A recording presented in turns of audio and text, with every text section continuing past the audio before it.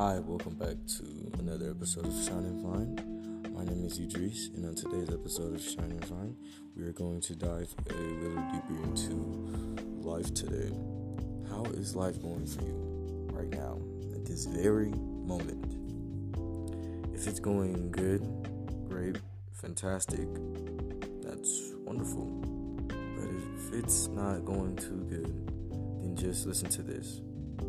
Close your eyes and say shine and find. So you shine to your best abilities and find and achieve your goals. Just look around. God has something for all of us. Just listen and follow his path that he has gave you. Like my dad has once said, it's better to have one supporter than 1,000, because that one supporter could mean someone special to you than out of 1,000 others.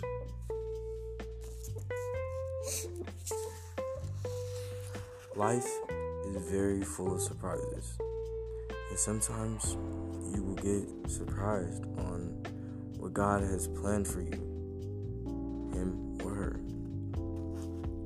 Don't feel bad today, even though most of us are going to work.